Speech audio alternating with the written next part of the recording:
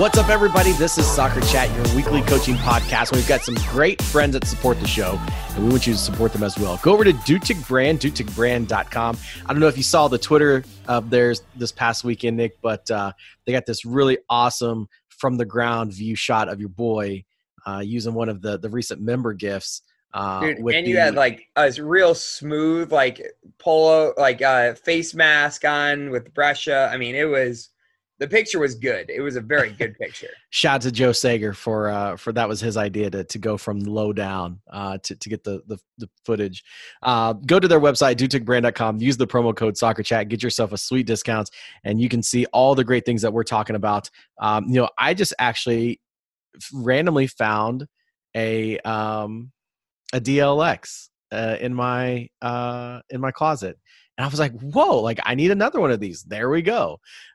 So go on there, check it out. They've got great items for coaching accessories, also some great clothing items as well, and a fantastic beanie, which you can get over at dutigbrand.com. Go to TORRX.com. Go check out Torex, the Torex ball pump. It's the greatest ball pump you'll ever see in your life. Make sure to, when you grab one, get on Amazon, leave them a 5-star rating and review, and make sure to let them know that you heard about it on Soccer Chat. I know Scott Wilson, our good friend from the show, one of our earlier episodes, just recently got 2 for his new high school team, and he is so excited. They just started training this week, and I know that his team really enjoyed using his new Torex ball pumps.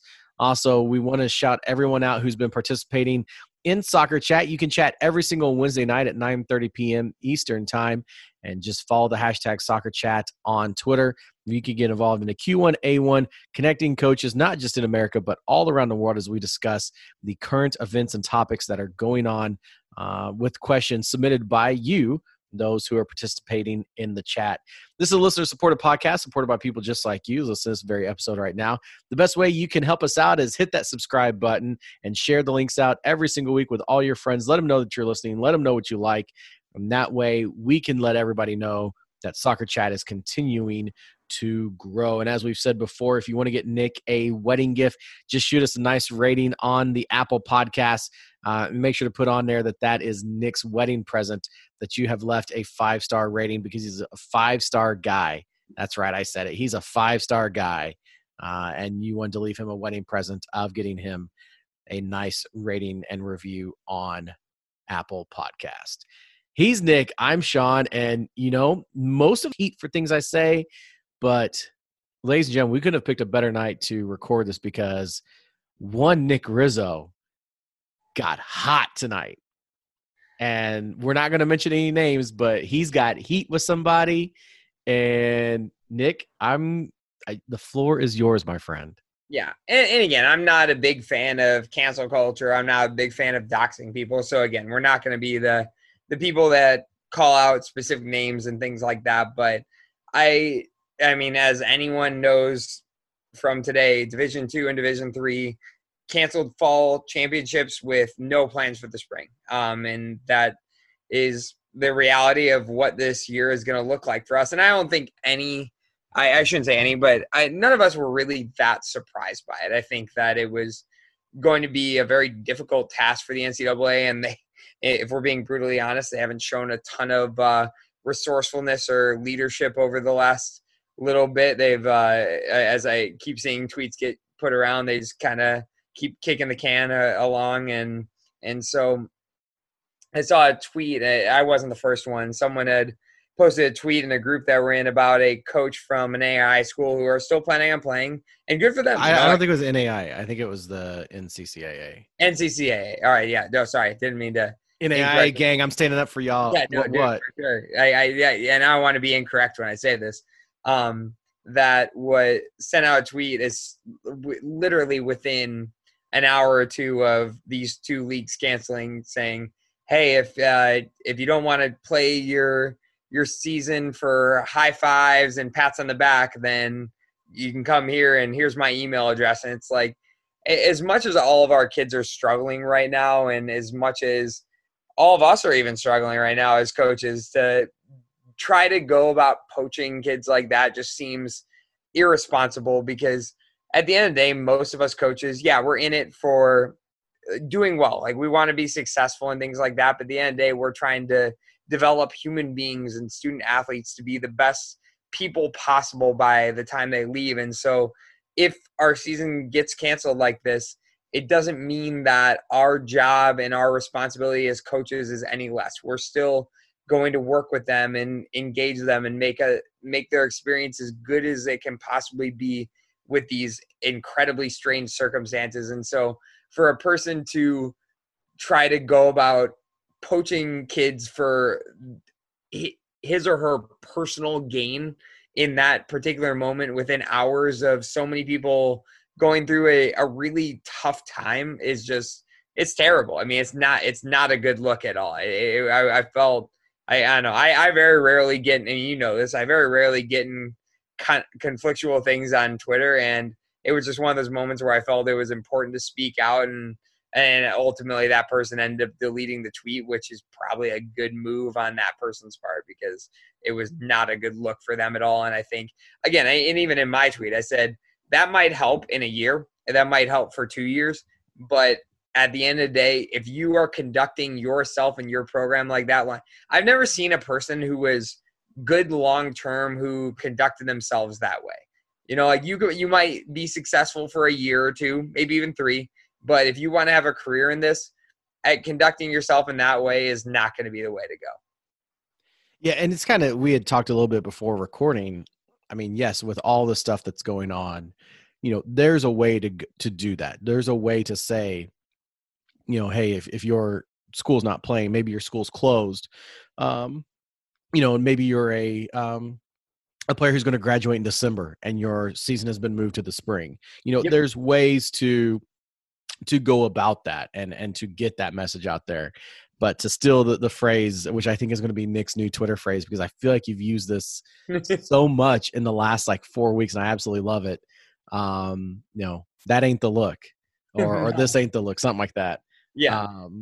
Which I think I think it needs to be like, that should be your new hashtag, kind of like Rex Chapman is charge or block, or block or charge, whichever one it is. Yours needs to be hashtag this ain't the look. This ain't the look. No, because I mean it's true, and I mean honestly, I mean the first thing we talked about, it would have been a while ago with the Black Lives Matter movement. With I forget the exact tweet, but it was a very poorly worded phrase that was, again, just not the right look for a person. And so I saw this thing today, and I don't even remember who was the first. You might have been the first person that posted in the group that we were in. And I just remember looking at it and be like, God, like, there is a way. I wish sometimes we had more. I mean, baseball is a league with a lot of unwritten rules, and that people follow to the death. And I sometimes wish that as a soccer coaching community, we followed some of these rules, because at the end of the day, it should be for the players. And like you said, maybe there are extenuating circumstances where a person wants to graduate in 3.5 years and they want to complete their degree by December and they want to play a senior year of soccer. You know, that's fine. And even if there are players that, you know, maybe you want to take the option of going to a JUCO or something like that during these times, it's a very viable and understandable option to do it within 2 hours of NCAA Division II and NCAA Division III, like, canceling their fall seasons is not the look. Yeah. And speaking of the look, as soon as we popped on, Nick was like, holy crap, look at your hair. You know, some people have seen, my wife posted the man bun picture recently, but you don't really get a good vibe of like how long it really is. And I was telling Nick, and I'll probably catch heat for this, but I had gotten up this morning and was brushing my hair, and people were like, "Oh my God, this is a soccer coaching podcast," and we're talking about Sean's hair. But and I was going to text her about this, but I didn't. I feel like I'm going to have to now with this episode. But I feel like with my hair at the length it's at, maybe if I could get it just a little bit longer, I feel like I can pull off at least 4 or 5 of Becky Burley's mugshots from her bios at Florida. I mean, I think it's something we at least need to try.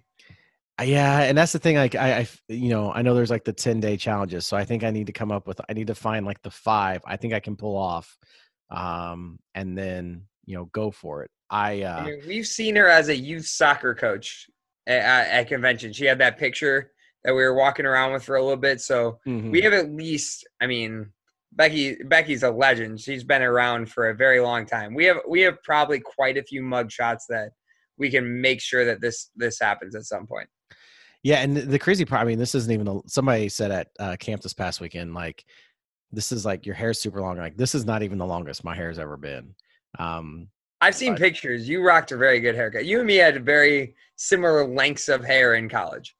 Yeah, I would say mine was probably a little bit bigger.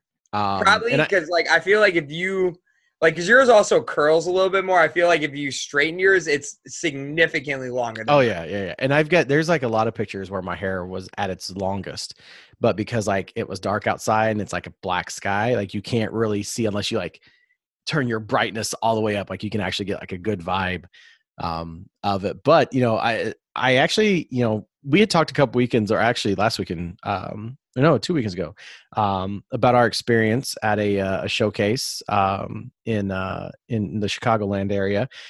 We went back there to the same location for a camp, which I know I brag on this company a lot, but Exact Sports knocked it out of the park. I felt comfortable the entire time. The players felt comfortable the entire time. Everybody had their mask on. There were no parents involved until, like there were some youth league games going on, which caused like some of the parents to come around the fields. But they stayed pretty good distance away from everybody. So kudos to Exact. They set their guidelines. They stuck by it. And it was a good get back to recruiting moment, I think, for a lot of us, because there was a good amount of us who were at the aforementioned showcase a couple weeks before that we all felt uncomfortable, but we all really felt pretty good while we were there for a couple of days, and Nick was able to come out for an afternoon. You win your conference championship, go to the national tournament for the first time, and you can just show up to camp at 1:00 when it starts at 7. But those are goals that we as coaches have. The 3 people who in my time with Exact who just show up whatever they want is Riley Butler from Pitt, Joe Sager, and Nick Rizzo. I mean, yeah, no, for sure. I mean, like none of the conference stuff, but yeah, no, I definitely show up when I know. But Simon and them did such a good job. I mean, I even told him that after, like, as I was leaving, because I've never felt as safe in the past few months at a soccer function as I felt there. Just with the way, I mean, every coach was wearing a mask the whole time. And the players obviously, like, when they were competing, weren't wearing masks, but at every point where they were not competing, not on the field, they were wearing a mask. And it was one of those, like, again, I don't think there is a perfect way to solve this situation, but I think there are very good precautions that we can take to make sure that it's something that we can do a good job with. And I mean, again, comparatively to anything any of us have been to over the last like few weeks, it was easily the most safe environment for players and coaches, for sure. Absolutely. So is it safe to say that the boycott is over for you? I know it was so funny. So I was talking to Simon when I first got there. He was like, "Oh, you're Nick Rizzo." And I was like, "Yeah." And he's like, "I've heard about you." I was like, "Oh God, I hope it's good things." Like I don't know, we've never met before. So me and Simon had a very, very good conversation. He's an awesome human being for sure. He absolutely is. And that was the big question. The little birdies were all chatting at me that morning before you got there. They're like, "So is the boycott over? Like, is he going to actually show up?" And then, like, because we didn't know you were just going to be there in the afternoon, and we were like, "Well, it's 10:00 now. We start 3 hours ago. If he's not here now, then he's probably not showing up." And then when you showed up, we were just like, "Oh, the boycott is over." But the observation time slots are very specific. So, like, I had a 1:30 to 3:30 observation time slot. So, well, I think if you would have showed up earlier, I don't think anybody would have. Anybody would have complained. At like 1, but like everyone was at lunch. So, like, or like watching the Chelsea game. So. Yeah, that's I was walking actually. I rode with Ian Wilson and Chris Moraga. They went to go get lunch at some Mediterranean place, and I walked like 4 blocks to a Qdoba. and it got my lunch. So yeah, speaking of really good things, like Nick coming to Exact finally, we have a guest coming on this week that we got to really kind of get to know in our time in Baltimore. And it has since obviously we knew who they were when we met them for the first time. And we know the impact that they've had on the game and what a tremendous impact they've had. We both, have friends who are currently coaches who have played for this coach. And we also have seen players on TV, a lot of them who have played for this coach. And they have bugged us about coming on the show because they wanted the Soccer Chat effect to happen to them. And the problem was they had already been on a live show. They just haven't been on this show yet, and the Soccer Chat effect took place. And they're going to talk about their new position with you all coming up.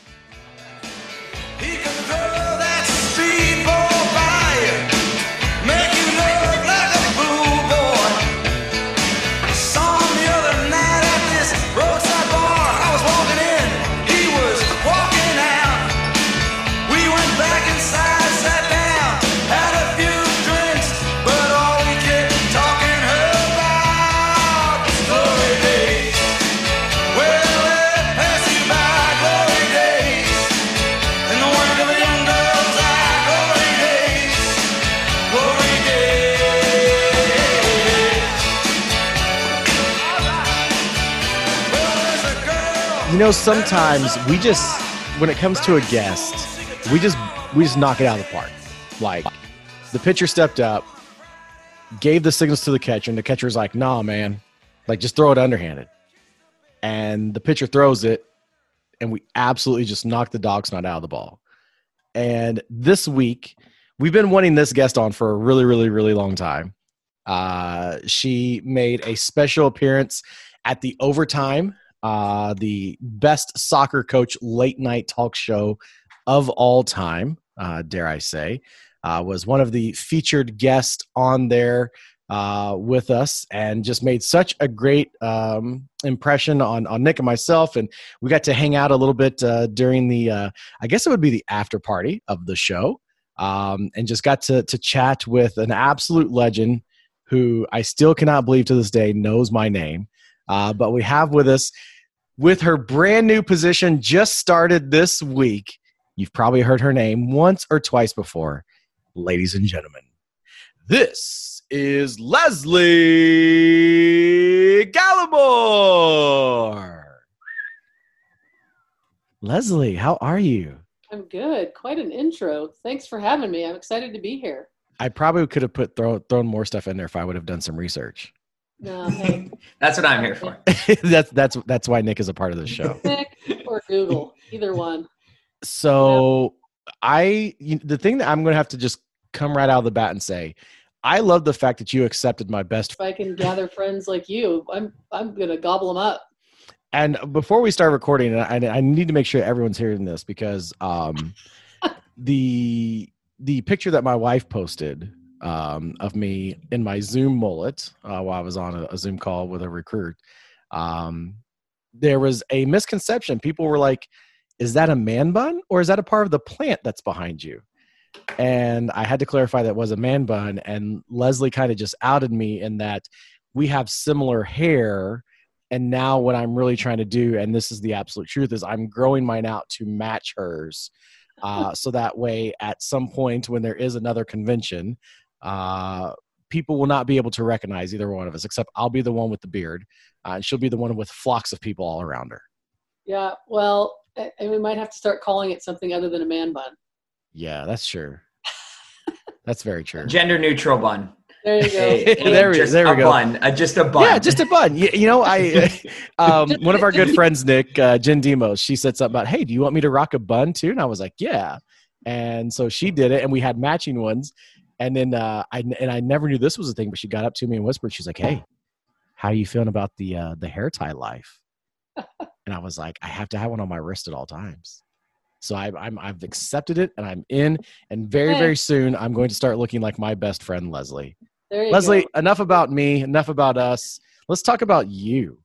Okay. So with Soccer Chat, to understand who you are now and the role that you're in now and the things that you're trying to do, we kind of got to know how you got to this point. And if you want to brag about scoring 14 goals in U8 Rec League when you started playing, you can do that. If you want to brag about the tremendous honor awards that you got as a member of the famous Pac-12 all-time team, brag. This is your chance to just put yourself over, and Nick and I will pump you up, and we don't have to worry about the Soccer Chat effect anymore because we're going to talk about that. So just kind of give everybody a background on how you got to where you are now.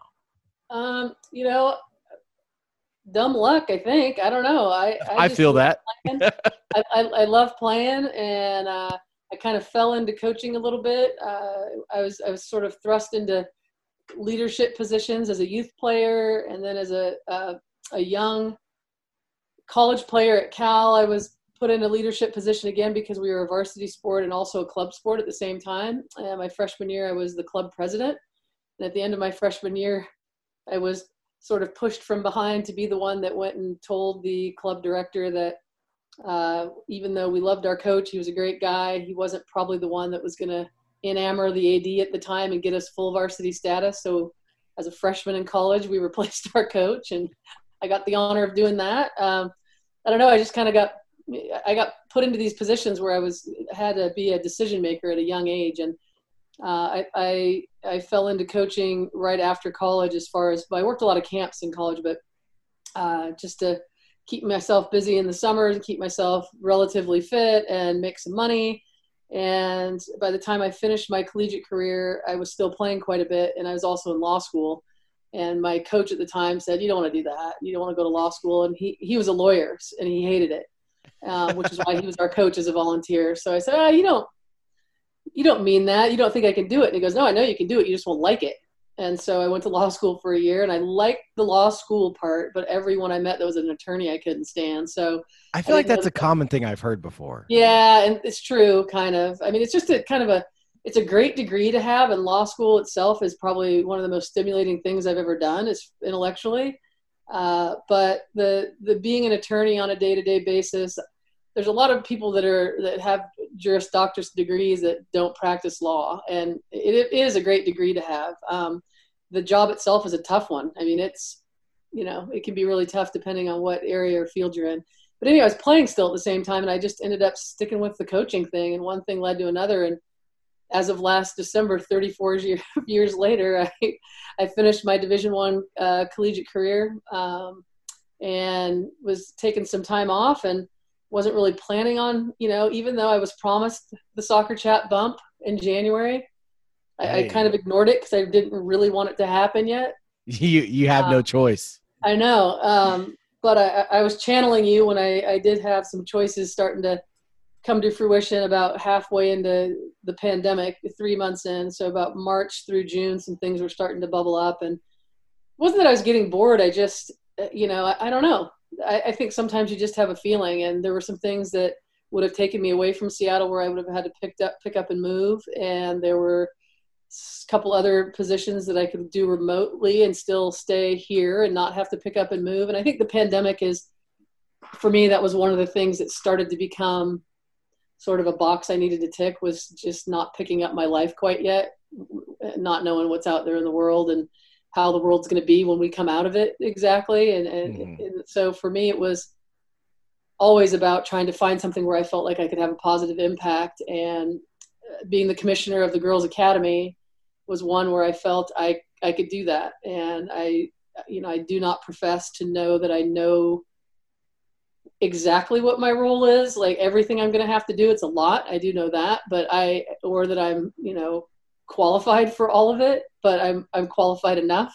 But I went to law school. That helps. But I do know that I have a passion for the game. And I do know at this point in time in the youth game, there is a place for me to have a positive impact. And I think there's a lot of great people involved with this league. And I think youth soccer, and you're watching the collegiate game right now too. You guys know as well as I do, there's every faction of life has been affected by COVID, and how we come out of this and how we lead people and lead ourselves through it is going to matter. And it's all intertwined.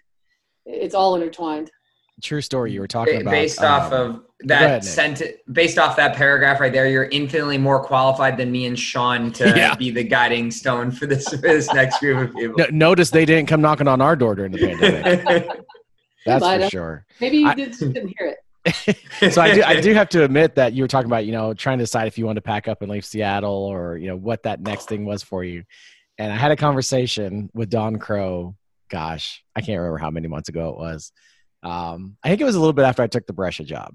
And she was like, so like, you got to start thinking about a staff and things like this. And I was like, yeah, I was like, I just don't know who I could bring in to want to come to my little school and, help get this thing turned around. And she's like, well, you need to either find somebody who's really, really young, who's ready to grind, or find somebody who's just kind of like stepped away and, just kind of wanting to get back and stay in it a little bit. And I was just like, you think Leslie wants to come to Owensboro, Kentucky and coach with me? And Dom was like, I'm going to say no, but it doesn't hurt to ask. Yeah. And so now I wish I would have known. So in these various conversations you were having through the pandemic, that there would have been a very minute fraction portion of you that was like, I'm going to go be Sean's assistant at Brescia University. Well, I can't say that Kentucky didn't cross my mind. Ooh, okay. Okay. But, yeah, I just think that for me, one of the things that I was eventually pretty adamant about in my decision-making process was I only have a certain amount of time left on this planet to do something different. And I think college soccer has had my number for so long, and I've been entrenched in it for so long that it was time for something different and new. And so that was a little bit off the docket, whether I was going to be on the field coaching or affecting coaching or coaching education or doing what I'm doing now. I just think there was a lot of other things in the game I weighed as possibilities. But if I were going to remain in college soccer, Brescia University, it has an appeal. And Let's go. It might have been something I would have explored.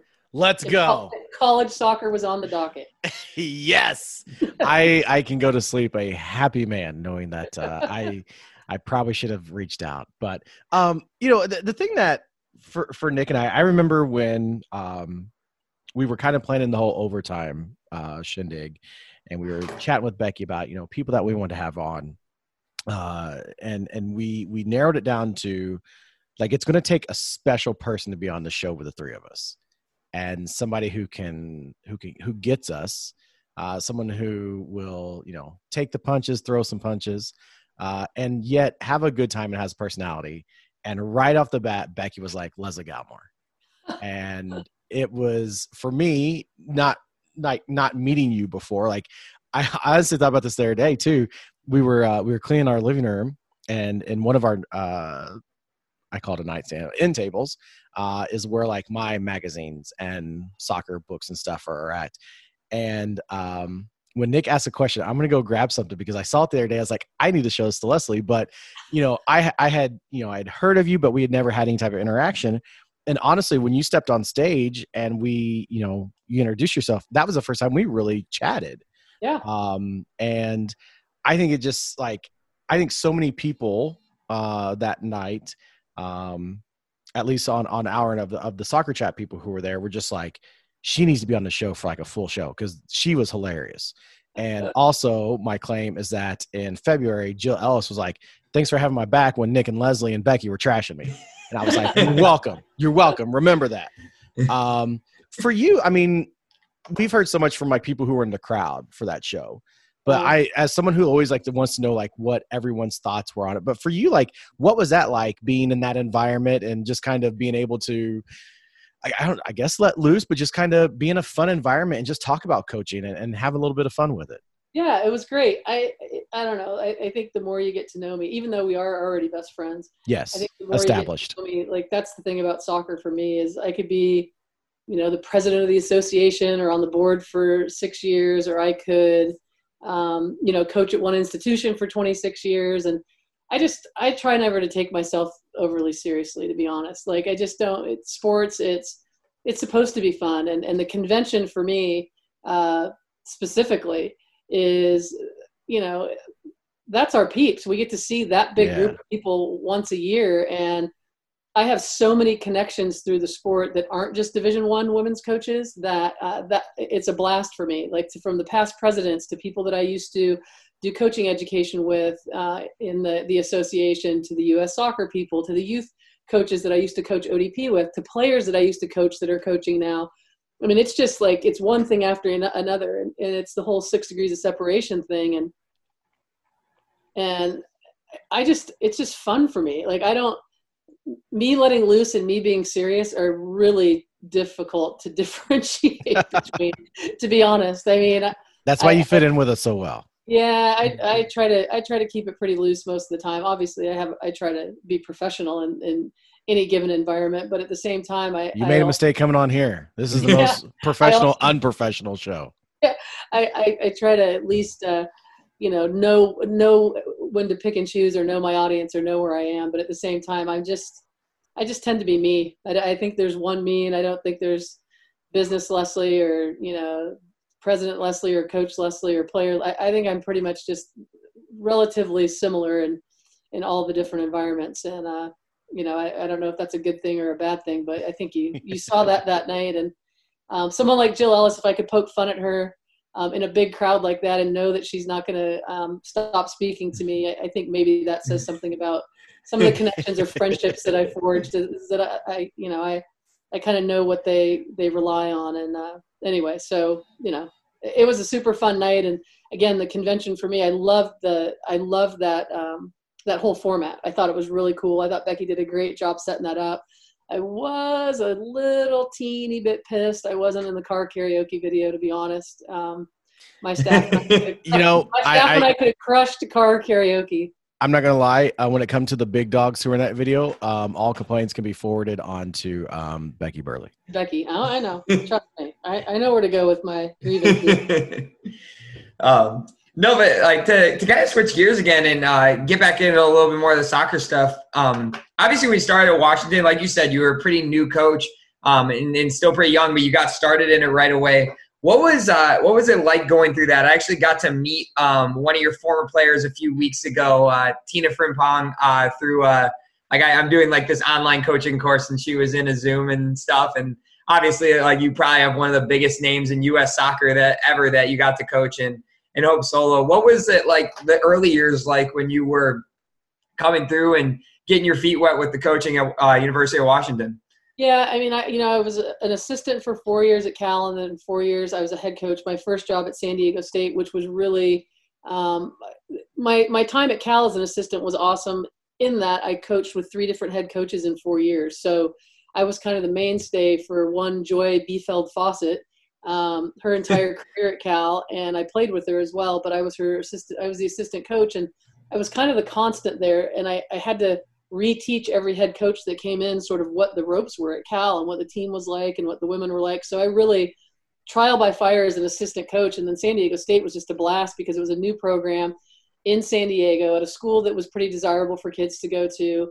And I was still playing quite a bit. So I was fit enough to play with them. And, I think I was a good enough player to compete with them. In my early 20s, and everything I did was an experiment, and they were just all in for us all to get it right or all to get it wrong together. It didn't matter, but and I just really got to, with no one looking over my shoulder and without a lot of pressure, just work my tail off to have as much fun as we could, to build a culture of competitive soccer where they just loved coming to practice and loved playing and loved getting better every day. And it was a ton of fun for me. So by the time I got the Washington job, I had I had 8 years of coaching under my belt, but at the same time I was inheriting a program that was only 3 years old, and it was shocking. They just started the program, and it was shocking that the coach was leaving. It's not shocking that he got wooed away by Texas, obviously. But I inherited a program that was just ready to turn the corner to be a playoff contender, and I knew it. So to me, there was pressure in that, this is not a rebuild. This is not me starting from scratch. There's eyes on, and these players expect us to be a tournament team. And so I think that was maybe one of the more self-aware moments I had, was that I knew that was the environment, and I had to really work hard to make sure that I didn't muck it up. And we did make the playoffs my first year. So as a young coach, it was always just trying to look around and learn from others. And it's still, as an old coach, that's what it was too. Is always just trying to learn from other people, trying to learn from mistakes, trying to, again, be self-aware, just to know where my strengths and weaknesses were. But as a young coach in the early days at Washington, it was what ended up for me after 26 years at one place, 24 of them with my best friend as my associate head coach. When we walked away, the thing that we feel was our biggest accomplishment was the fact that, an extremely high percentage of players that have played at Washington played for us, almost all of them. And the fact that they are diehard Huskies, and they're Huskies for life. They are still in our lives for the most part, very many of them. And that it was just something that became kind of bigger than the game and bigger than just that place for us. It was the people that came through there, and meaning that I feel like we had to have done at least something right to have it feel that way, to have our alums be some of the most attached alums in the country to a program. Do you think that pressure you put on yourself in the beginning was like a positive thing for you overall? If you had to like look back on your 26 years of coaching and that pressure you put on yourself? 100%. Yeah. And again, the self-awareness to know that was sort of the expectation of the players coming in, and to know what environment I was coming in. I think new coaches, when they take over a program, it's obviously the environment's different now as far as rules and what you can and can't do when you take over a program. A lot of people, most coaches come into something when it's gone south, and they come in to fix it.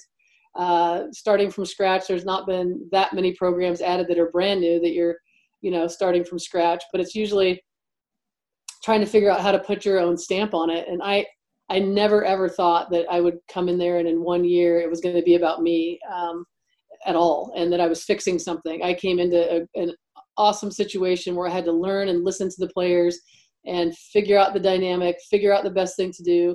There was a whole huge group of them that wanted to follow their coach that recruited them, which I understood, to Texas. And he tried to get quite a few of them to go. And at the end of the day, not one of them left, more because I feel like I let them do what they needed to do to look and learn and figure me out and figure that place out. And I think if I would have fought them on that, I probably would have lost all of them. If I would have, been insecure about my own ability to coach them and be enough for them. So it was all kinds of things looking back on it. But, pressure, I can't remember feeling pressure, just the excitement of kind of hitting the big time in the Pac-12. I played in the Pac-12. I always wanted to kind of be a coach in that conference. And San Diego State was a great job for me to start out with. And I loved it there. I could have stayed there for a really long time, but I just felt I had a calling to be in that conference, and Washington was a similar school to where I went to at Cal. And I don't know, it was an exciting challenge for me. And I think I was still in a time in my life where pressure, I don't know, to me, it was more just the excitement and the challenge of it all. I never really looked at it as anything but fun, to be honest. No. So, and that's awesome. Looking back on it now, is there anything that you would have changed that you did in the beginning or in the middle, like kind of in the first, from 94 to the mid 2000s when you first got started?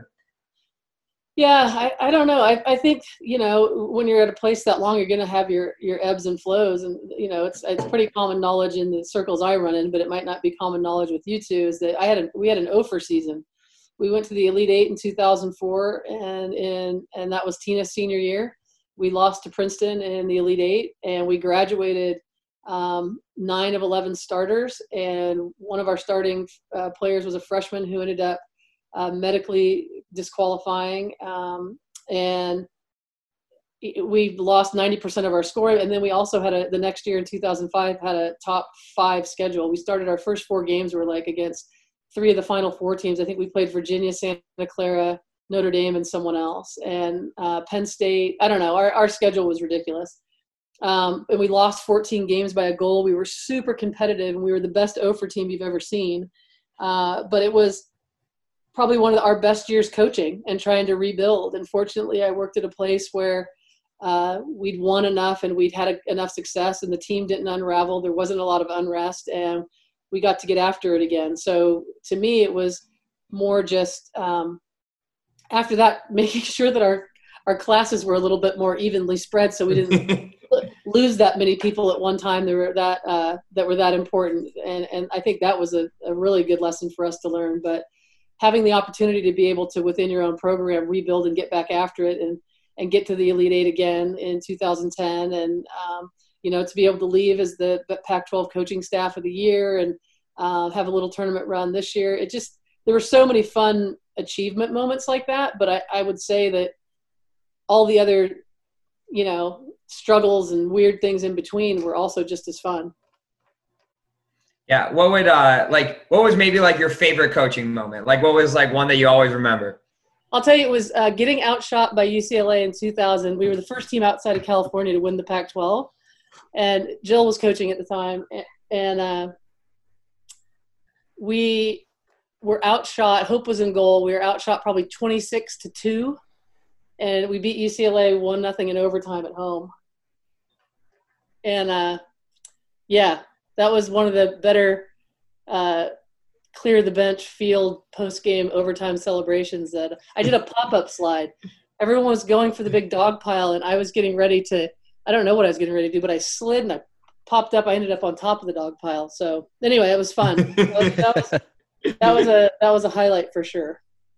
So my plan was, while Nick was asking questions, I was running back to my end table. Just a couple weeks ago, like I said, I was cleaning this, and I found, for whatever reason, I still had the United Soccer Coaches magazine with you on the cover of your debut as the president. Uh-huh. And since coming back from convention and whatnot and seeing, I was like I'm going to send that off to Leslie and have her sign. I'm going to put it in my office. So I go in to go grab it so I can be like, look what I've got. It was thrown away while I was gone this weekend. Oh man. Yeah. Well, if she's got a box of them, I'm going to lose my mind, because that would be such a baller thing to do for me. Yes, that's the one that I had. I don't know if I have a box, but I have more than one. Because I was just once we decided that we were going to do the show, and I was like, oh, I'm going to bring it up. I'm going to show it. And then back, okay, I'm going to send this to you so I can put this up in my office. But yeah, that's not the case. Hopefully my wife's not listening to this right now. Yeah. I'm kind of upset. Casey be okay. I'm kind of upset.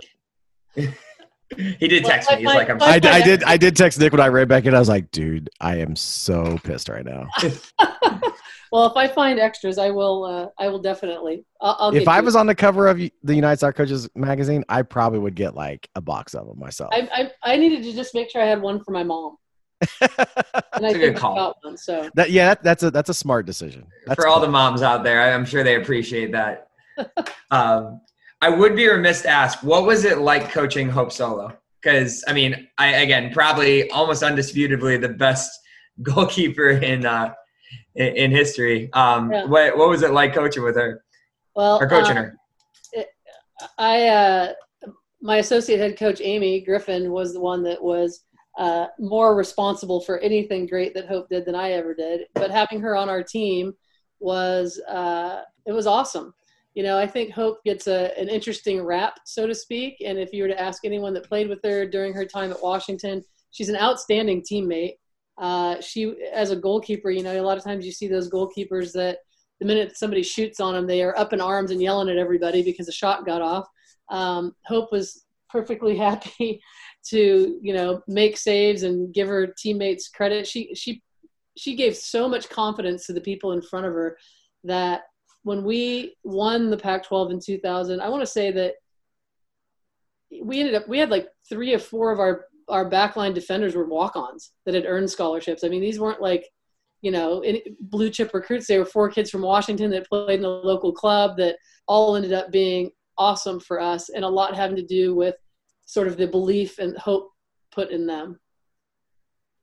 I don't have a problem admitting that, like, I watched women's soccer like when I was a kid, but Hope Solo, for whatever reason, she was the one that I was like, when I like first like really went all in on the United States women's national team. Like, yes, I watched the 99ers, and yes, I, was enamored just by soccer in general, but there was something about her. I don't know if it was like, I feel like she was like the first person to come on the team with she had this like aura, the swagger before there was such thing as swagger, to where, the Mias, the Shannons, the Lils, they were professional. You go out, you do your job, and all this stuff. But there was Hope had this swag that I just remember, like, younger me was just like, I'm all in on this. We used to say to her, when, she's just got a look and a presence about her. Yeah. And I used to say to her, I said, there's, when she doubted, or I think she always had this quiet confidence in that position, and she's just a tremendous athlete. But I used to say to her, I said, Hope, you just need to know, like, the stars are aligned. 1, you're a goalkeeper. 2, your name's Hope. 3, your last name's Solo. and you're good enough to stand back there by yourself and keep a team in a game. You just are. At any level, and you're not as good as you're going to be, but you are well on your way. And there were saves that she made just on sheer athleticism and reaction that were unbelievable. And the minute she learned to organize the team in front of her, and she's a really good student of the game, but the minute she realized that tactically she could have a big impact by organizing people in front of her instead of just saving a shot, her game went to another level. Her ability to play with both of her feet made her phenomenal. But I think you are probably drawn, 1, because of that presence and that swagger, but 2, because she was an edge of your seat type of player. The stuff she could do, like, you always thought she had a chance to make a save. And if you go back and you look at the highlight reels of some of her saves, they're otherworldly. It makes me laugh because, like, I can remember waking up crazy early to watch all of the Cup in Japan, and like the famous Brianna Scurry game against Brazil. China, yeah. Yeah. And the next year was my first year to go to convention. The guy that I was working at the time took me, and I saw that Greg Ryan was speaking, and it was about like where he was going to talk about what happened in the World Cup, yada. And I was so like, man, there's going to be a ton of people there. Like, I want to get in. I want to find out why this happened. Cause I was so like, I guess like Hope So, like she really got me going for it. Yeah, and it was an odd decision. Yeah. And so I was one of, so this is a pretty good size conference room. And I think I was one of 7 people that were in it. And I was definitely the only person in the front row, probably the first 10 rows. Yeah. And he kind of went through a spiel, and he mentioned, brought up some type of stat, said, and this is why we went with Brianna in this game, yada, yada. And then I can remember at the end, he's like, does anybody got questions? And I was like, why? Why'd you take Hope out? Like, you wouldn't be doing this conversation right now if you wouldn't have done that. And he was a super good sport, and like had he, like a typical coach, had his reasons, and just said, that's what I went with what we had. And, it's up to everyone else and myself to one point say, hey, look back on it, say, yeah, we made a mistake. It is what it is. Yeah. Yeah. And just all of the stuff that ensued. And I don't know, it was just, I think it made the rest of Hope's career different. But at the same time, if you look at the resilience she showed and being able to overcome, basically being ostracized, I mean, it was just, if you go back and look at that time, I just still in my head can't wrap my head around how that all unfolded. Like it was really nuts. And anyway. And, but I think in history, once all is said and done, it's going to be very, very difficult for any goalkeeper to put numbers up like she's put up. Oh, absolutely. I think history will eventually be very kind to Hope Solo as far as her impact in that position as a female goalkeeper, as a goalkeeper period, and on the world stage, what she was able to accomplish. So, she's got twins now. She's a mom. She's doing some TV stuff. She's got all kinds of irons in the fire, but there's only one, Hope Solo. Yeah. Well, I mean, Solo. I mean, it is what Solo. it is. Telling her name. And I was going to wait to ask this, but Destiny. you kind of brought it up. What do you see TV being what she does, or do you think there's a chance that she's on the sidelines or something back in the game rather than just in a TV studio? Yeah, I mean, I think there's a lot of things. I also know for a fact there's a lot of things that Hope does that people don't see. And she is, it's interesting, the equal pay thing. She was one of the first loudest people about it. And it wasn't just for her, it was for everyone. I mean, she was very adamant about conditions and equality as far, not necessarily just what the men were being paid, but just how they were treated and things that just seemed off. She didn't run for president of U.S. Soccer, not necessarily thinking because she was going to win, but at least to have the pulpit to be able to voice her opinion on some things that she thought needed to change with the U.S. Soccer Federation and as far as the women's game and the pro game was concerned. I know social justice and, there are a lot of things that Hope cares deeply about that, again, I don't think people will ever see or hear or be able to really kind of know her in a way that only a few of us do know her. But she's the TV stuff, the commentating, she loves the game. I think she's got a good eye for the game. But who knows? I mean, she's got a lot of different things out there that she loves to do. She want to be an assistant coach at Brush University? Yeah, you never know. 2020, shoot your shot, my guy. That's what you got to do. Do it. But yeah, honestly, it's so cool to hear all the stories and everything. But also, one of the things we did want to talk about tonight is kind of this next gig and even the journey to get here with the DA and everything. How much did you know about what was going on with this, about the DA kind of folding and then leading into the now GAL? Yeah, the gal. We're just calling it the GA. The GA. The GA. Is it okay? So you've solidified. Nick and I, since this whole thing has been announced, we've just been the gal. We can't say that. We don't feel comfortable with it. Well, not really big fans of it. Yeah, right when it came out, I was like, oh, they didn't. And then they changed it pretty quickly. So the GA, even though it rhymes with DA, and I just call it the Girls Academy. It's easier that way. I don't think everything has to be an acronym. Yeah. Because I think Nick even said, he was like, I can't believe that of all the possible names or even acronyms, when we said gal, that everyone in the room was like, that's it. And then they go and hire Leslie Gallimore. Which I think that was to make up for the acronym. They're this is what we meant to do. We're hiring Leslie Gal, and she's gonna be commissioner, so we just wanted to give her a shot. We were leading Gal Lamore, or they heard Nick and I complain and was like, we need to do something to make Nick and Sean happy. I can't say that I hadn't heard. I mean, I am a coaching instructor with U.S. Soccer, and I can't say that maybe close to April I didn't hear a few rumblings.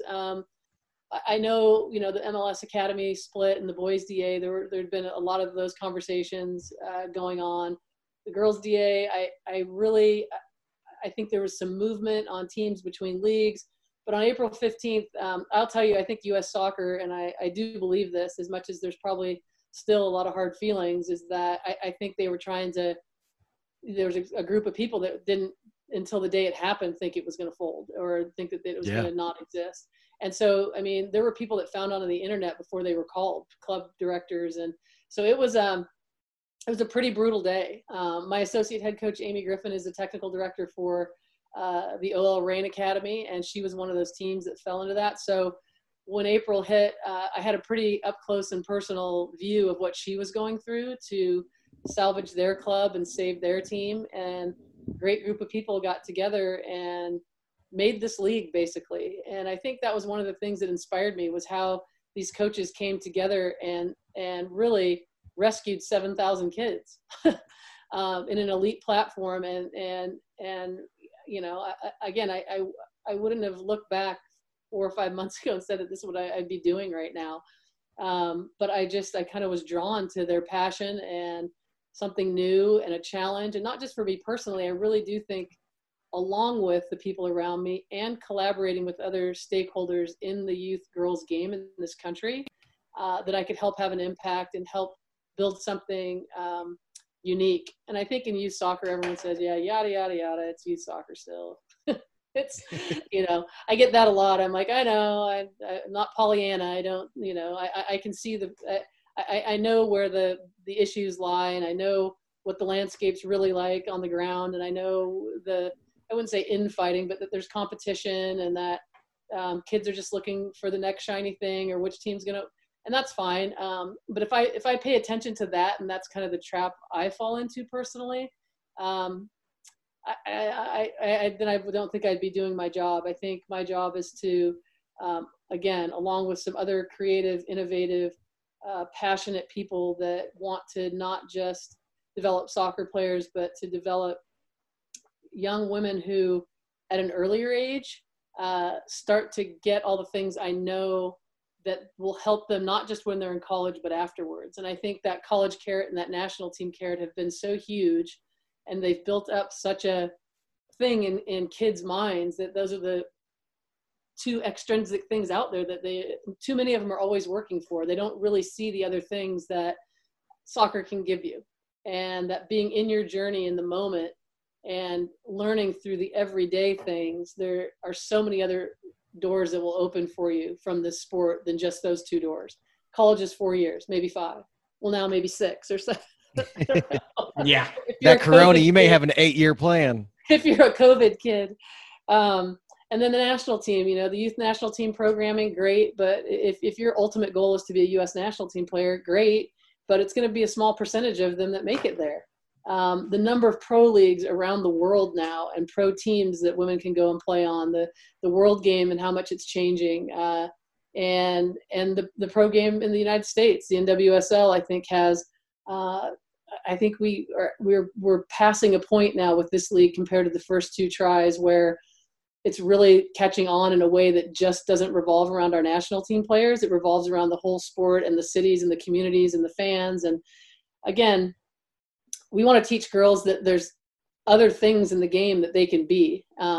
Commissioner being one, Yeah. But in all honesty, I don't think the pathway of coaching has been shown to girls in a way that it should be. I don't think the pathway of being a league manager, or being a director of a club, being a referee, being a CEO, being someone who is in a company that goes back and gives back to clubs as far as sponsorship or money, or being a fundraiser, or president of the United Soccer Coaches Association. I mean, there's all kinds of things that are out there. And if you have a passion for the game, that when you're finished playing, we need you in the sport. And if they don't know that those are things that can happen, or they're never modeled for them, how are they going to know? And I think there's so much in there that I've been a part of, that not only could I personally show them, but I know the people that can personally show it to them. So that part is really exciting to me. And I might sound like an idiot, and I might sound like no, on this show, everyone sounds incredibly smart. Yeah. So I might, it might be a big pipe dream and naive, but at the same time, I know that there's this advisory panel of players that are about to get announced in our league pretty soon, that are bright-eyed young women who are really excited to have a voice in their own pathway and a place to lead from. So I can't wait to get started with them. I've been very impressed. Like, I don't know who the GA's market. That feels so good just saying GA.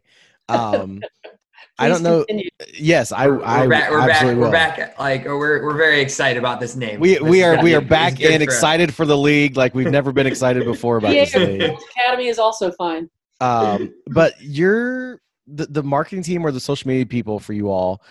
The thing that, like, when it first kind of got started, I'm like, is this a pro league?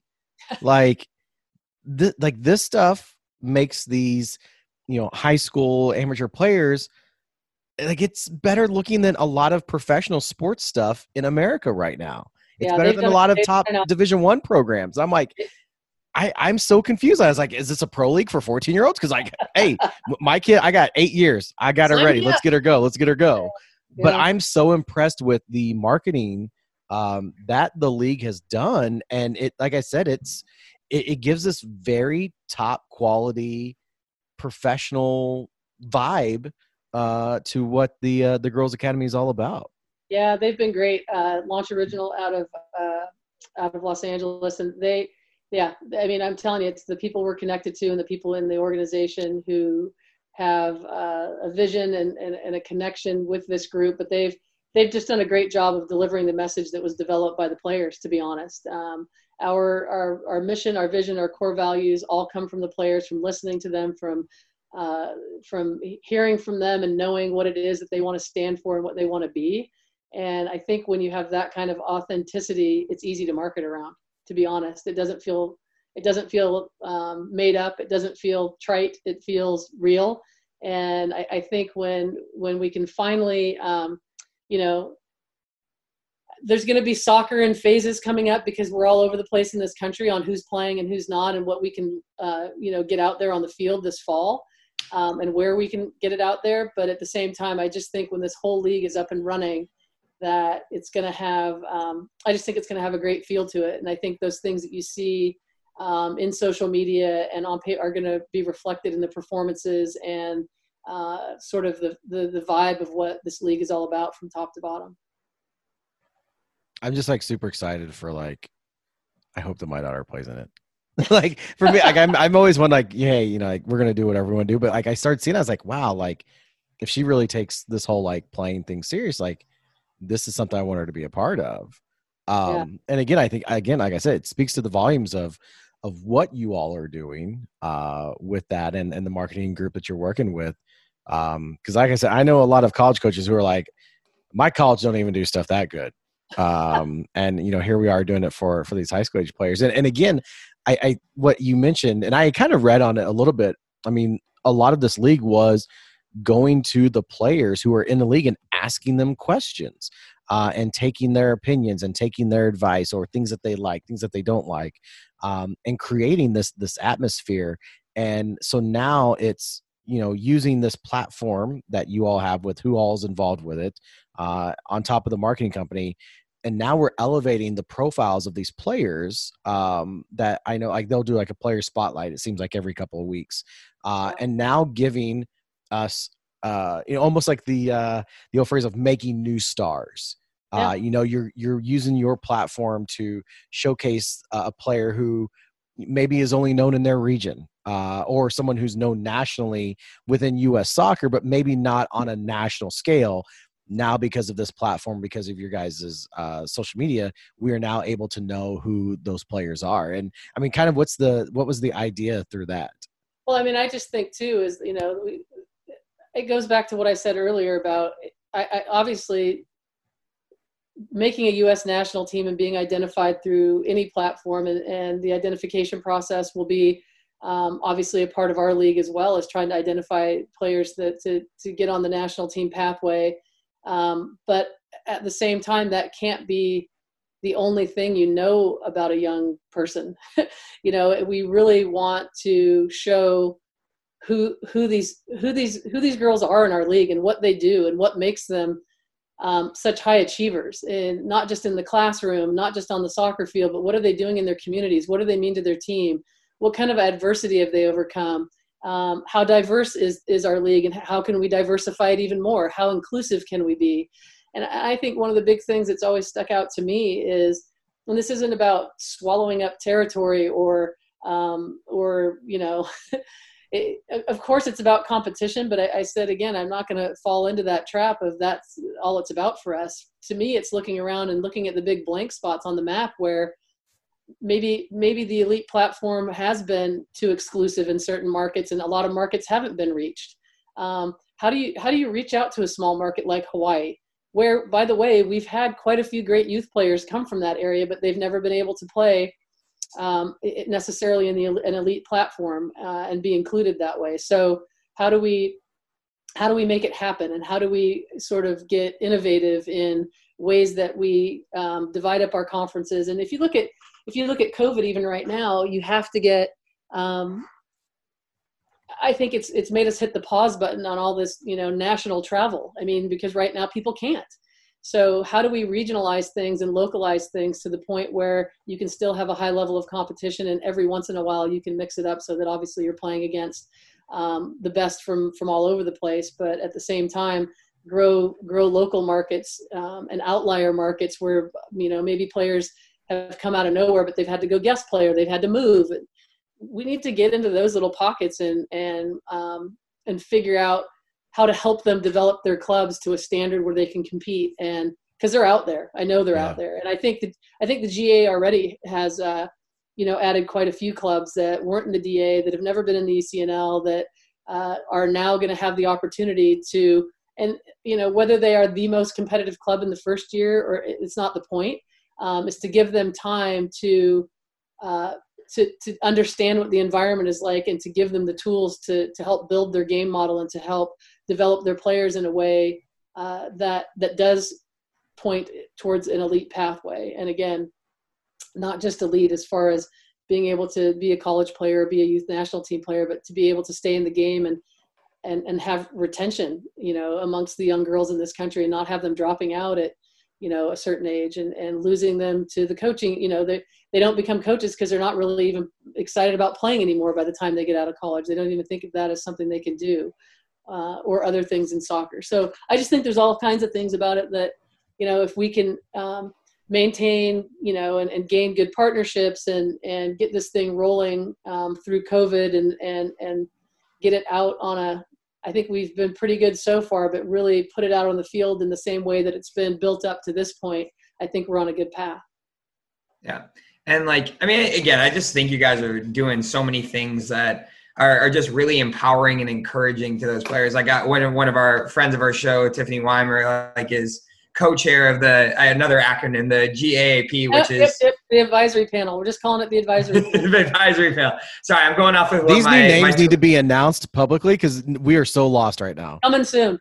Okay. Yeah. All right. Perfect. Exclusive. You're hearing it here first. Yeah. It's just advisory panel. I'm honestly going off my research. That was what I saw. You guys are going to need to re-research the advisory panel. Yeah. This week you'll see it. The advisory panel. I think the players are getting named this week or next. So stay tuned. That will be awesome. But I think like just speaks to what you guys are trying to do with this and giving the players a voice, because especially at that time of their lives and everything they're going through, to be able to talk through some of the things that they're working through is going to be just, again, so empowering for them and their teammates and everyone that is going to be involved with it. So really, really cool. Just like the stuff that you guys are doing.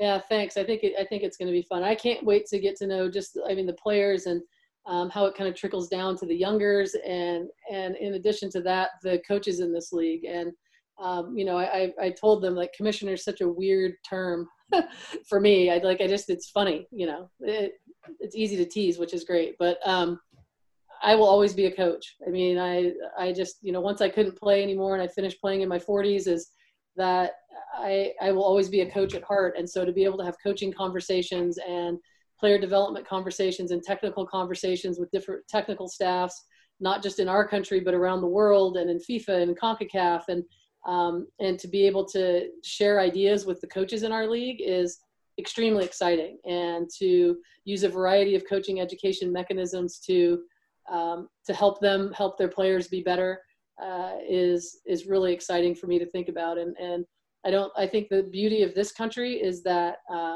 as much as our women's national team has won 2 World Cups in a row and they've won 4 total, and we have definitely a brand of soccer that we play. The style varies, you know, from year to year, from coach to coach, but at the same time, the American mentality has always been the same.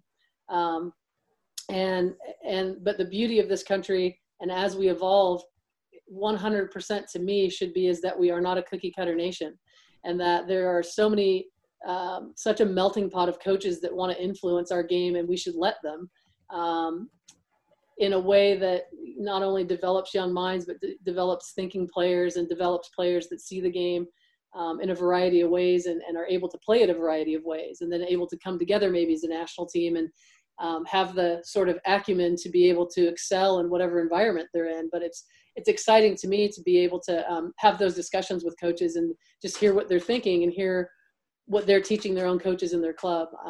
I just, if I could look a year or two down the line and we can get this thing rolling a little bit.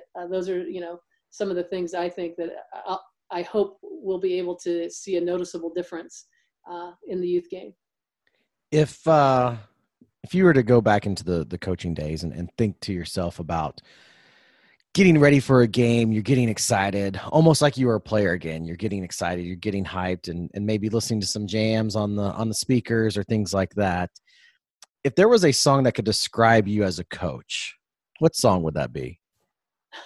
A song. And you heard him ask us to Jill, so you knew it was coming. Yeah. Let's see. No, I didn't know it was coming. People always ask me things like this. Favorites, song, and I'm so lame at answering. Let's see. God, I should pick a Bruce song because I'm a Boss addict. Glory Days. There you go. There you go. Yeah. And so it's so funny. Like, we think of, players having warm-up music or, warm-up music before game, or you're in a car heading to a game, you've got the radio playing and whatnot. And it's been so funny that when we asked that question on here, there's got to be some data analysis person who has tracked this, because Nick and I obviously have not, but have how many soccer coaches have come on here like, well, I'm not a really big music person, or like I've never thought about this question before. And it's like, come on, like there's got to be some song that you're like, you listen to it, you hear the lyrics, and you're just like, huh. Like, yeah, I'll get off of here and I'll think of 10 more that would be. Yeah. That's like I saw a guy get in an argument the other day. Somebody's like, give me a list. And he's like, well, I have a list of one. And they're like, no, a list is multiple. He's like, no, it's just a list of one. You can give us all 10 later on. That's fine as well. Top 10, yeah. But Glory Days is a good one because I do think about him, not in the way like, oh, I was the best or all that, but like I have so many like highlights of my life. You can say you were the best. I don't know. We'll say it. Yeah, we'll do it for you. She's the best. I think I've achieved a couple of different things in my life, but with other people that I just feel like I've been really blessed, and I'm so grateful to have been so many places, know so many people, have these connections through a sport that has given me some of the worst moments in my life and by far some of the greatest moments in my life. I mean, I told people last year, I look back on the 12 months of 2019, and every month something else happened that was incredible. And, I just, something popped up the other day, because I think it was a year ago, July, that Amy and I were given the golden scarves at the Sounders game. And, you're there in front of 60,000 people on a summer day, and I'm a season ticket holder for 10 years, but I get to be on the field with my scarf and watching my team, and my family and friends are there. And I'm just like, it was a big honor to me. I am a huge Sounders fan. So it was just like, to be able to be one of those people was really cool. And you just like, not everyone gets that. And it's not lost on me. Yeah. It's just not lost on me, the cool things that I've been able to do, and people I've been able to meet, and World Cups I've been able to go to, and, people that I can call my friends are like, that are famous now, and they have one name, and they're like, the Pope and Cher and Madonna, only better. Okay. So, it's pretty cool. And so Glory Days. I'd be remiss if I didn't throw this one out there, because we have a mutual friend who I just met this last summer, and for whatever reason, she will sing my praises. But I need a really good, funny, or embarrassing Sarah Martinez story. One that you can air? Sure. Sarah. Because when I first met Sarah, I can probably now, and she knows this as well as I do. Sarah's been knocked in the noggin more times. Sarah was the penultimate 9, the target, the hold-up player, the badass, that the sticky-footed woman that you couldn't get around her to get the ball off her. But she was also the person that, like, to her own detriment, would throw her life on the line to win a game. Mm-hmm. So, throwing her face in front of a ball when she'd already had 2 concussions, like, really, Sarah? But at the same time, we beat Oregon because she put her face in front of the ball. So I was like, oh, okay, thanks, Sarah. But I think my funniest story about Sarah is her competitiveness is that her freshman year, she was one of our camp counselors, or it was coming into her freshman year. It was like right when that rule changed that your kids could work your camps. And we had little tiny kids, and we were playing some kind of tag game. And Sarah fully went and like grabbed like an 8-year-old's foot and like foot tackled the person's foot. Like I was like, okay, let's hope the parents aren't around the field somewhere. Like, I don't know. She just like, she's hard to control. Like I said, Sarah, like there's a level of like playing in with them and having fun. And then there's that. You can't. She was just letting you know that when it comes to game time, like she's there for you. Oh, and she missed too many games because like she would literally sacrifice her body to the point where, you know, first game, one seat, she broke her hand and like the bone came through and then she wanted to come on our road trip to Wisconsin so badly she had surgery and then flew, and then the thing swelled up, it got infected. It was like one thing after the other with her. You know, she's the woman that goes to a former teammate's wedding last summer and dislocates her kneecap dancing. Oh, I didn't know that. That's commitment. That's commitment. And then the pin fell out and she had to have a second surgery. So I don't know if these are funny stories, but Sarah's just a little bit of a Sarah needs to just live in a bubble for a little bit. So hopefully quarantine's been good for her. I know she's safe. So, yeah. Oh, anyway. That's so incredible. I'm so glad I know that.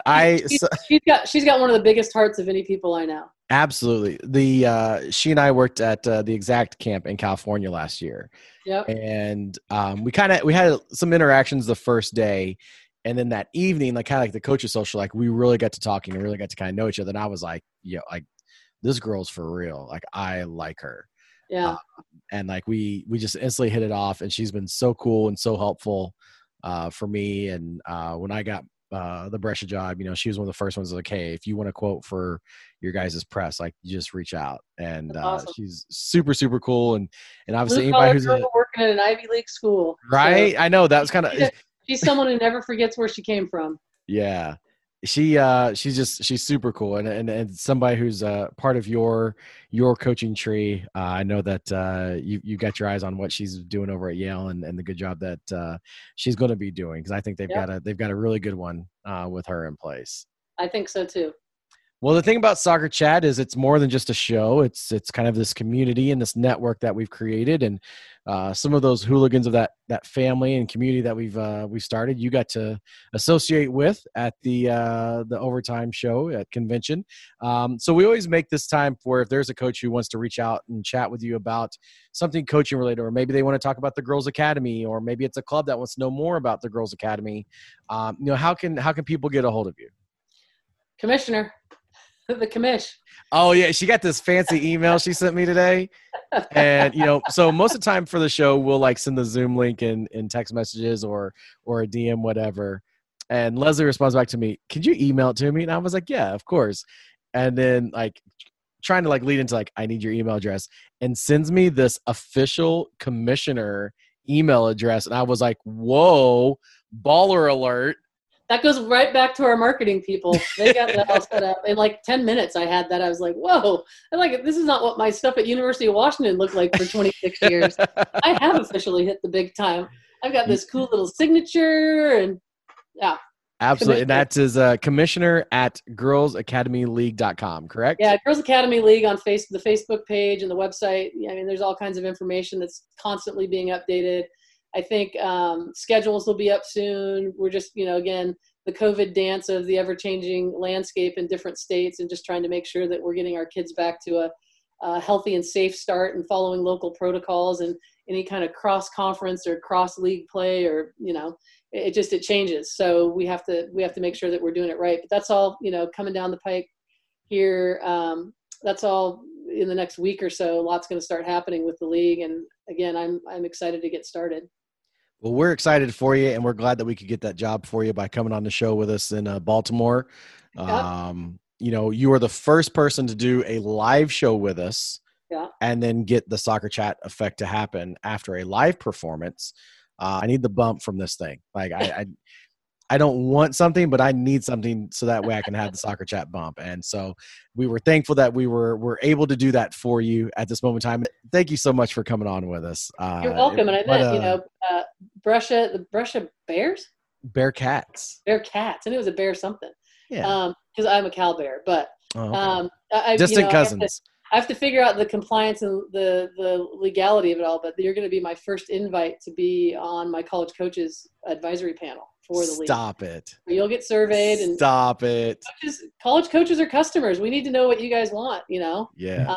I don't know if it's going to be down to the types of snacks that you get, or, you know, the fact that you're probably going to get, you know, there will be food for you at some point in time.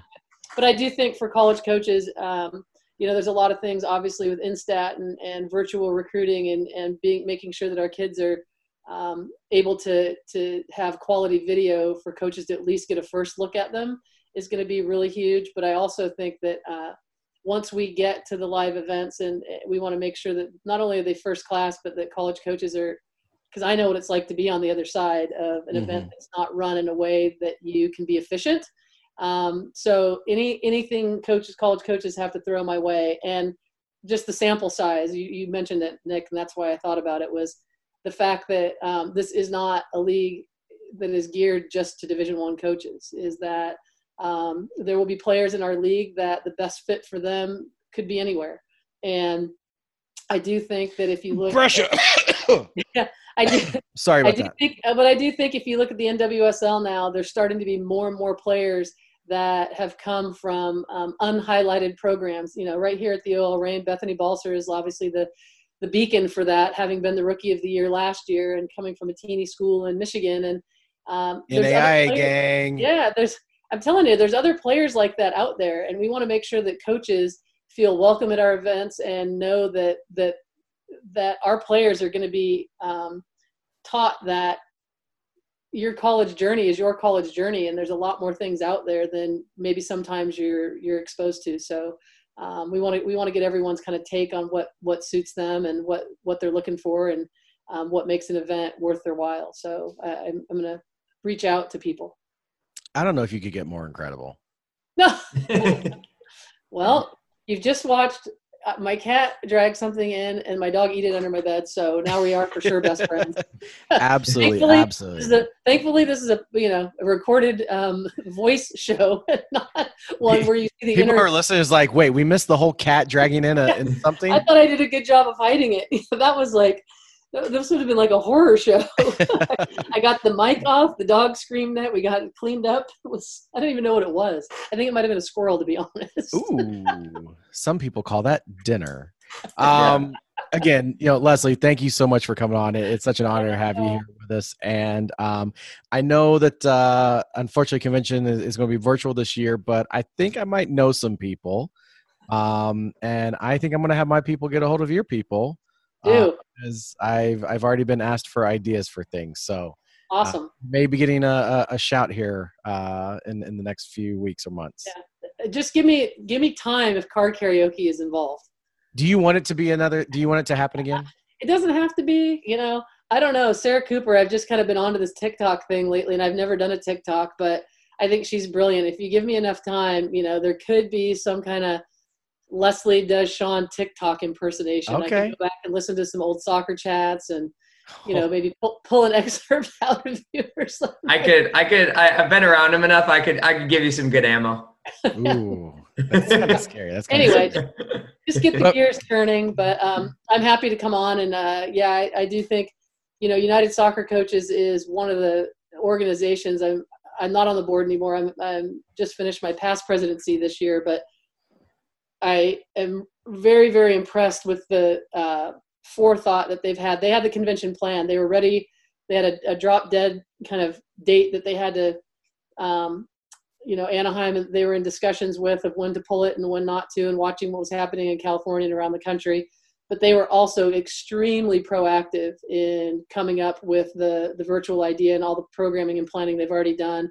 Same with their coaching education. They've already done a great job of doing some hybrid programming for the summer for coaching ed and making it accessible to a large audience. So, I'm kudos to them. But if you're going to be involved in the virtual, live shows, this is going to take on a whole new, people have had, by then they'll have had almost 9 months to practice their Zooming. So, yeah. All I know is, as soon as I saw that they were going virtual, I think it had to have been 5 minutes, and somebody tweeted, okay, well, what's going to happen with Soccer Chat and Becky? And I was like, damn it. Here we go. And then I unfortunately made the text to Becky. I think it was 2 days later. Like, Becky, people are talking. and Becky's only response in the text message back was, "I just got off the phone." I was like, "Oh gosh, here we go." Here we go. Yep, but Talk about pressure. I got big expectations from both of you. we're the ideas are flowing. It's one of those, I think, like with anything else right now, I don't know how we're gonna pull it off, but we're gonna try it. So again, it's so incredible and so honorable to have you on our show with us, and the fact that you publicly tell people that we're your friends is just we're forever in debt to you, Leslie. And again, thank you so much for coming on with us. Thank you, friends. Oh.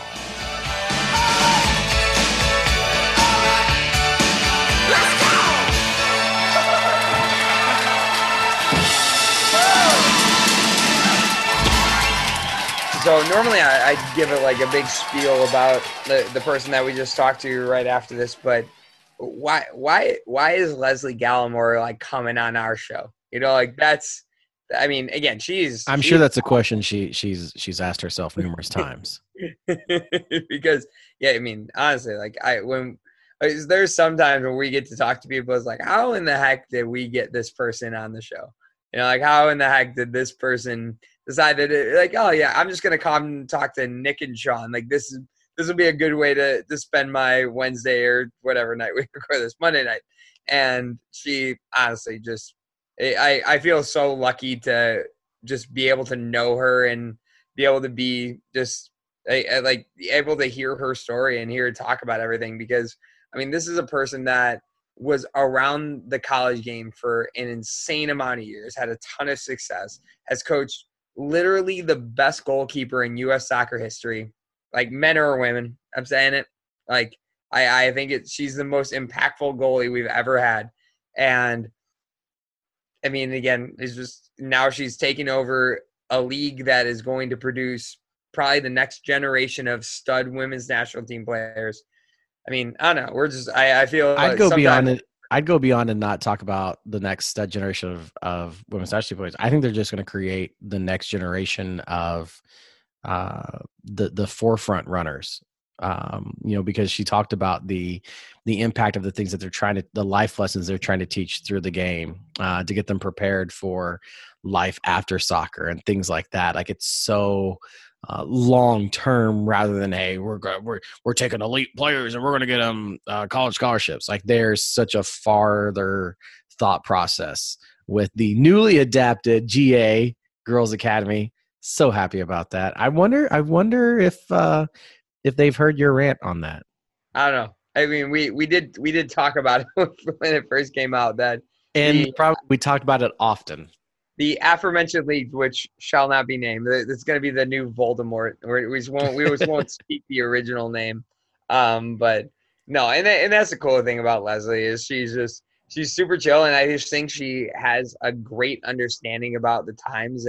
But you hit it spot on. To go back to what you were saying, it's the stuff they were doing with Tiffany Weimer and getting the players and their voices involved. I saw like one of our buddies that like will come on Soccer Chat sometimes, Matt Wolf, was tweeting out today about how the NCAA really have they contacted any of the student athlete advisory committees about all the decisions they're making, and I would guarantee their answer is no. I mean, I know players that have been on those things, and I don't think they've been overly communicated with. And so what Leslie is doing with having a players advisory committee and having friends of our show that are really interactive and want to empower females to be involved and to help be a part of the decision-making process is just going to be incredible for them going forward, because you're going to have voices from all different areas, all different perspectives, all different ages that are going to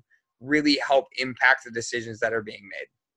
And the story of me looking for the catalog of Leslie that I had in my end table that had gotten thrown away. So I got kind of hot like the next day after we recorded that, and was talking with my wife, and I was like, hey, like, those magazines and catalogs that got thrown away. And she was like, yeah. And then I told her the story, like, Leslie was on the cover of one of them. It was like the announcing of her as the president. And I had this big plan on, now that I know her, I was going to send it to her to have it signed so I could frame it and put it up in my office. And you'll learn this whenever you tie the knot. I got this just crazy, not crazy look, but I just got this look that that was like, don't say anything about it ever again. But Casey kind of came back and was like, of all the things that I'm throwing away random magazines, and there's this sentimental value to it, that now, it's gone now, it's thrown away. So hopefully that just means that if I get more magazines with pictures of people on the front of it that I know, we will keep them somewhere, some other location apparently. But it was it was so cool talking with her and talking to her at length. I've done some emailing and DMing with her since our time in Baltimore together, and just again, for some whatever reason, getting connected with her is still beyond the imagination. To where I think it was like a week after convention, I had gotten on Facebook and there was a friend request, and I was just like, Leslie Galmore is asking me to be a friend, or maybe or maybe it was like in the people you should know, something like that. And I was just like, what in the world? And again, someone of that stature, much like our friend Randy Waldrum, much like a lot of our friends who, yes, they've got these accolades and this list a mile long of their accomplishments, but yet they are so open to everyone. And that's just, again, we talk about how that speaks volumes about some of the people we've had on. I think it really speaks volumes about Leslie. And after kind of from our conversation, I feel like we need to have some type of like wild and out rap battle, or some type of like diss battle with you and Becky and Leslie against me, Jill Ellis, and I don't know, we probably could find some other person who they would openly banter with and talk trash about. But I feel like that would be a really good contest. I would thoroughly enjoy that contest. But I think we already have the edge because I know that you're not a freestyler. Like, you've got to have it planned out, written, and memorized. Yeah, I mean, I'm great at memorization, not great. Yeah, no, I'm not a freestyle rapper at all. I'm really pumped for our next time at karaoke because I know all the words now to "You'll Be Back" and also at least 4 other Hamilton songs. So you and me, and next time we go karaokeing, we'll be able to just rip up the floor with Hamilton songs. That place that we did that I did "You'll Be Back" in Milwaukee is the only karaoke that I've ever seen that had Hamilton songs. Dude, that guy, all right, the bartender at that bar was top notch. He was phenomenal. Like, not only did he have the best karaoke stuff, but he was just the friendliest dude ever. That was probably one of the best experiences I've had like at a bar in a very, very long time.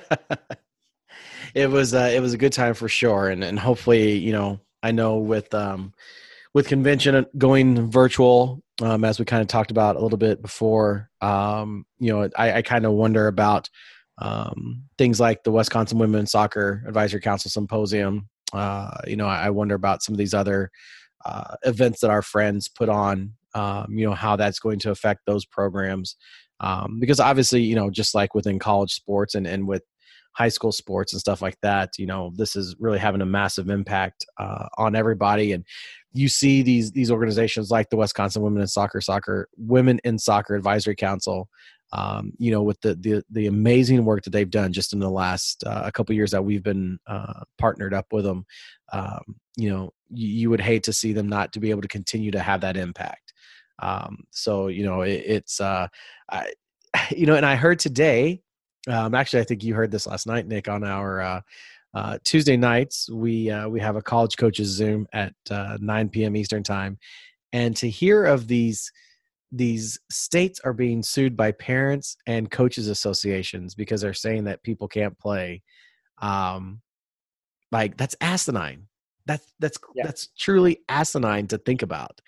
And so, I'm going to steal Nick's phrase as we get out of here of these coaches associations and families that are suing the states because their kids are, the states have kind of mandated against playing because of safety and regulations, which is supposed to be all of our number one thoughts when it comes to youth sports and in college athletics. Should be, right? This ain't it, my guy. This Yeah. this is not the look. And it's really, really crazy to think about. And I think I mentioned to you guys before, I don't think I've said on the show, but like where I live at, like 3 weeks ago, they canceled band for the entire state because of the spit coming out of the horns. And so, which I was like, social distance, like they do perfect formations, like 6 feet away from each other as they walk around the field. How's that any different than sweat flying in a football game or a basketball game?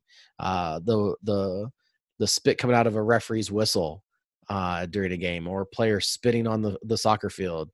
How's that any different? And I knew as soon as our state said that high school sports were back on and starting the next day, I was just like, man, like the band families are going to go off, and they did, and deservingly so. But that's always another deal for another day. It's Soccer Chat. We do it every week for you. We've got some great friends that help us out. Go check out dutigbrand.com for all your coaching accessory needs. Make sure to let them know your boys from Soccer Chat sent you. Whenever you check out, just use the promo code Soccer Chat and get yourself a sweet discount with your latest purchase from dutigbrand.com. Shout out to Torx, TORRX.com, the world's greatest ball pump. We ain't got to tell you no more. You already know. It's the world's greatest ball pump. Check it out, TORRX.com, and make sure to leave them a 5-star rating on Amazon and let them know that the Soccer Chat guys sent you. Ellis Riley and the mates over at Soccer IQ. Check them out on Twitter at Soccer IQ1, doing big things with their tactical diagrams for you to use with your teams. Make sure to hit them up for some great content that you can quiz your team with. It'll get some good brain quizzing in there with the tactical side of the game. You can be a part of the conversation every single Wednesday night, 9:30 p.m. Eastern time. Just follow the hashtag Soccer Chat for a live Q1A1 interaction with coaches from all around the globe as we discuss the latest topics and trends in soccer coaching and in the beautiful game.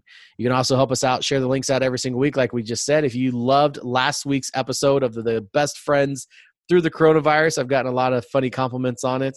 And yes, our group text message are just like that conversation, except Shannon, who was not on with us, has great one-liners to add to anything that we say.